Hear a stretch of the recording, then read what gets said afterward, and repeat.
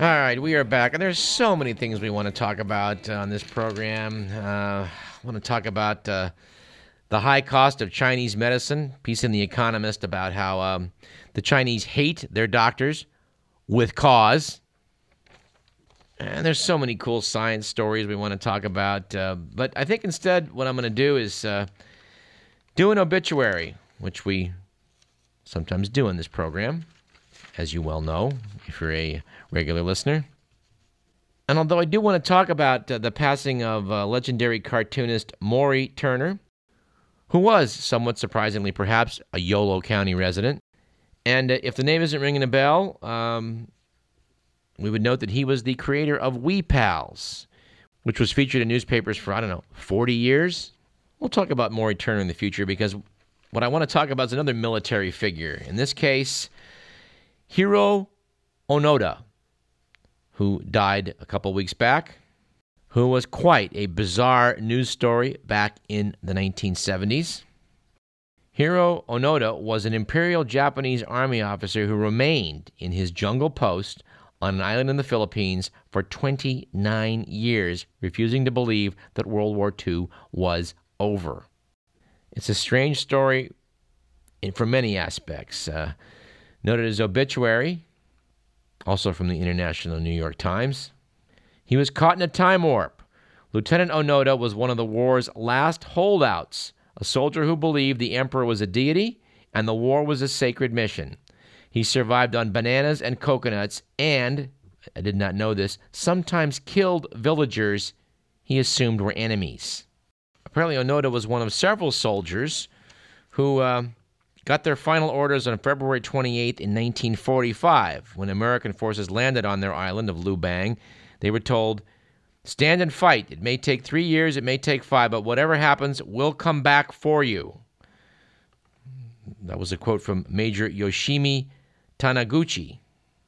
Well, that never happened, of course, and so these soldiers continued to live in the hills and raid farms, apparently killing the farmers on occasion in the process.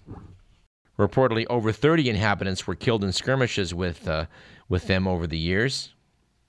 And the men regarded themselves at war, of course. They evaded American and Filipino search parties, although one of the enlisted men surrendered to the Filipino forces in 1950.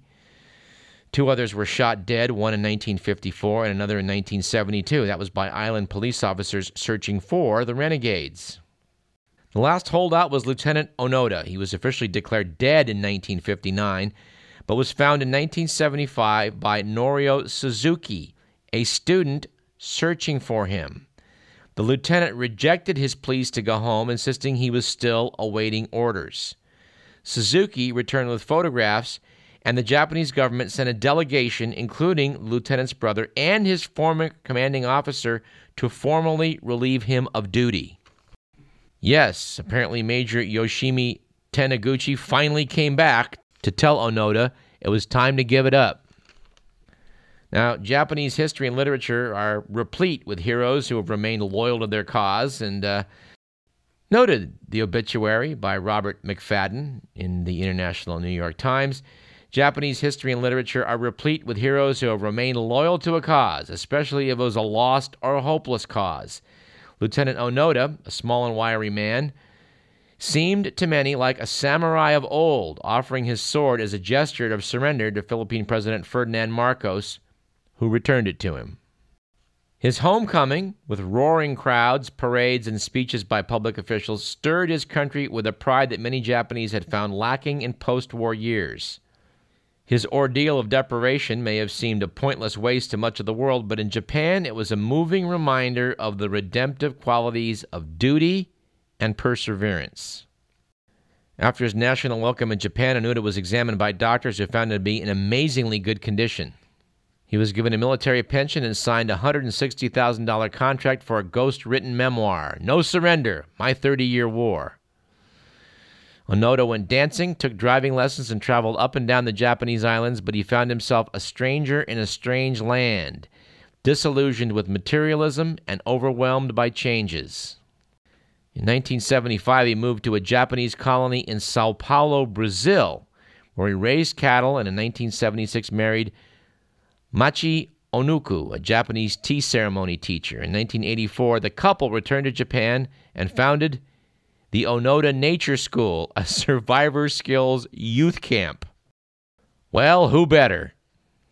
All right, on last week's program, we talked a bit about Pete Seeger. We do want to thank Gordon for the email he sent about Pete Seeger's communist history, which I think, due to time constraints, we're not going to have time to go into today. Let's instead talk to someone we've been meaning to bring on this program for some time, the alternating host of the Saturday Morning Folk Show. Welcome to Radio Parallax, Bill Wagman. Thanks, Doug. It's a pleasure to be here. Bill, you've been doing this show how many years? I've been doing the folk show for about 12 or 13 years now and programming on KDVS for 22 or 23. Well, I take my hat off to you. That's quite a long time of service. My first question I want to ask is, were you at the concert back at Freeborn Hall in the 70s that Robin was, when Pete Seeger basically just brought down the house? No, I wasn't. I missed that one. It's been, the last time I saw Pete Seeger perform live was at a concert in New York, and that was sometime in the early 70s. I was in New York for a few years at the time, and I got to see Pete Seeger do a concert there. And that's the last time I've seen him live. Well, the obituary shows a picture of him celebrating his 90th birthday at Madison Square Garden, and he looked pretty spry even at 90. As I understand it, he would chop wood every day and as a way of keeping himself in shape.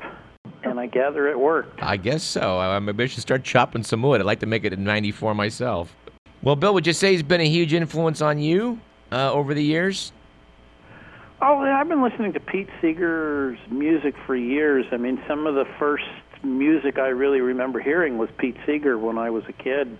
My dad had a couple of Pete Seeger records, and he would play them, and I remember being aware of Pete Seeger back before high school even, I think, and grew up listening to his music and his recordings, and actually when I was learning to play music, got one of his books, his book on how to play the banjo. And I think, if I remember correctly, he was also involved in another book called The Folk Singer's Guitar Guide.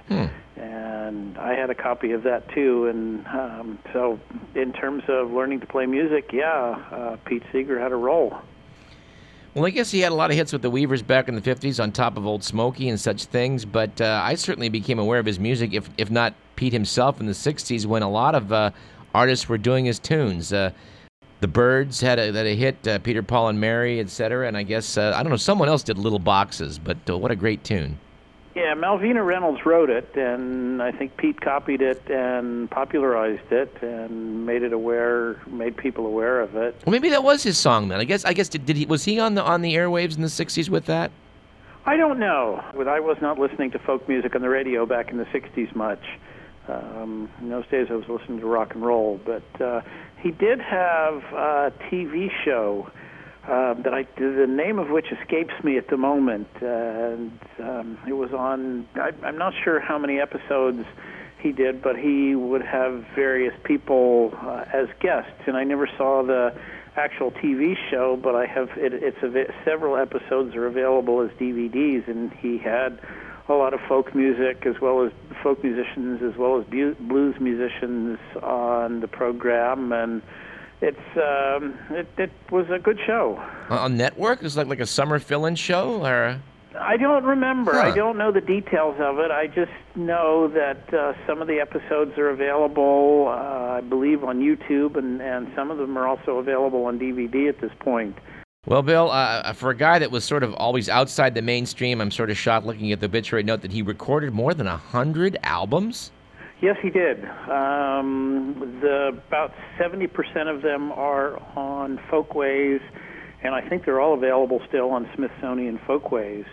But you mentioned television. One thing I do remember about Pete Seeger and television was when the Smothers Brothers had their show, they invited him to perform on the program. Right.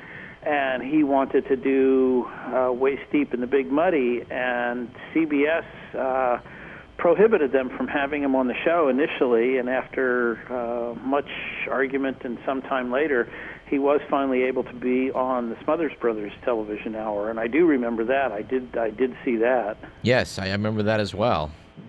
I guess on this week's show, you're going to do a tribute to Pete Seeger. I understand that even the record companies have relaxed the rules on this just so that his music can be heard. Is that true? Yes, they have, and I've got a good number of his old Folkways albums, which I plan to play a lot of, plus some of his newer stuff, and I can keep going for more than 3 hours. So I'm hoping to be able to fill the whole 3 hours with music of Pete Seeger. What an outstanding tribute. I hope that listeners will certainly tune in on Saturday for that. I will do that myself. Well, good. Well, Bill Wagman, thanks so much. Glad we finally got you on, and I'm sure that we'll bring you back sometime soon. All right. Appreciate it. All right. That about does it for time. You are listening to Radio Parallax. This program was produced by Edward McMillan. I'm your host, Douglas Everett.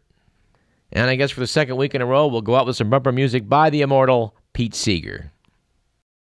Although in this case, Mr. McMillan, I would prefer, if we're going to do If I Had a Hammer, let's do the Peter, Paul, and Mary version, shall we?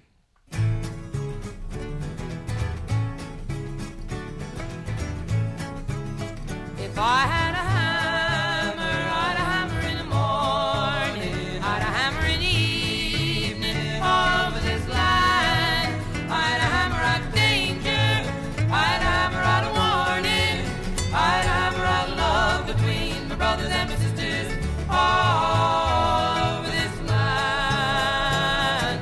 Ooh, if I had a bell, I'd a ring it in the morning, I'd a ring it in the evening, all over this land.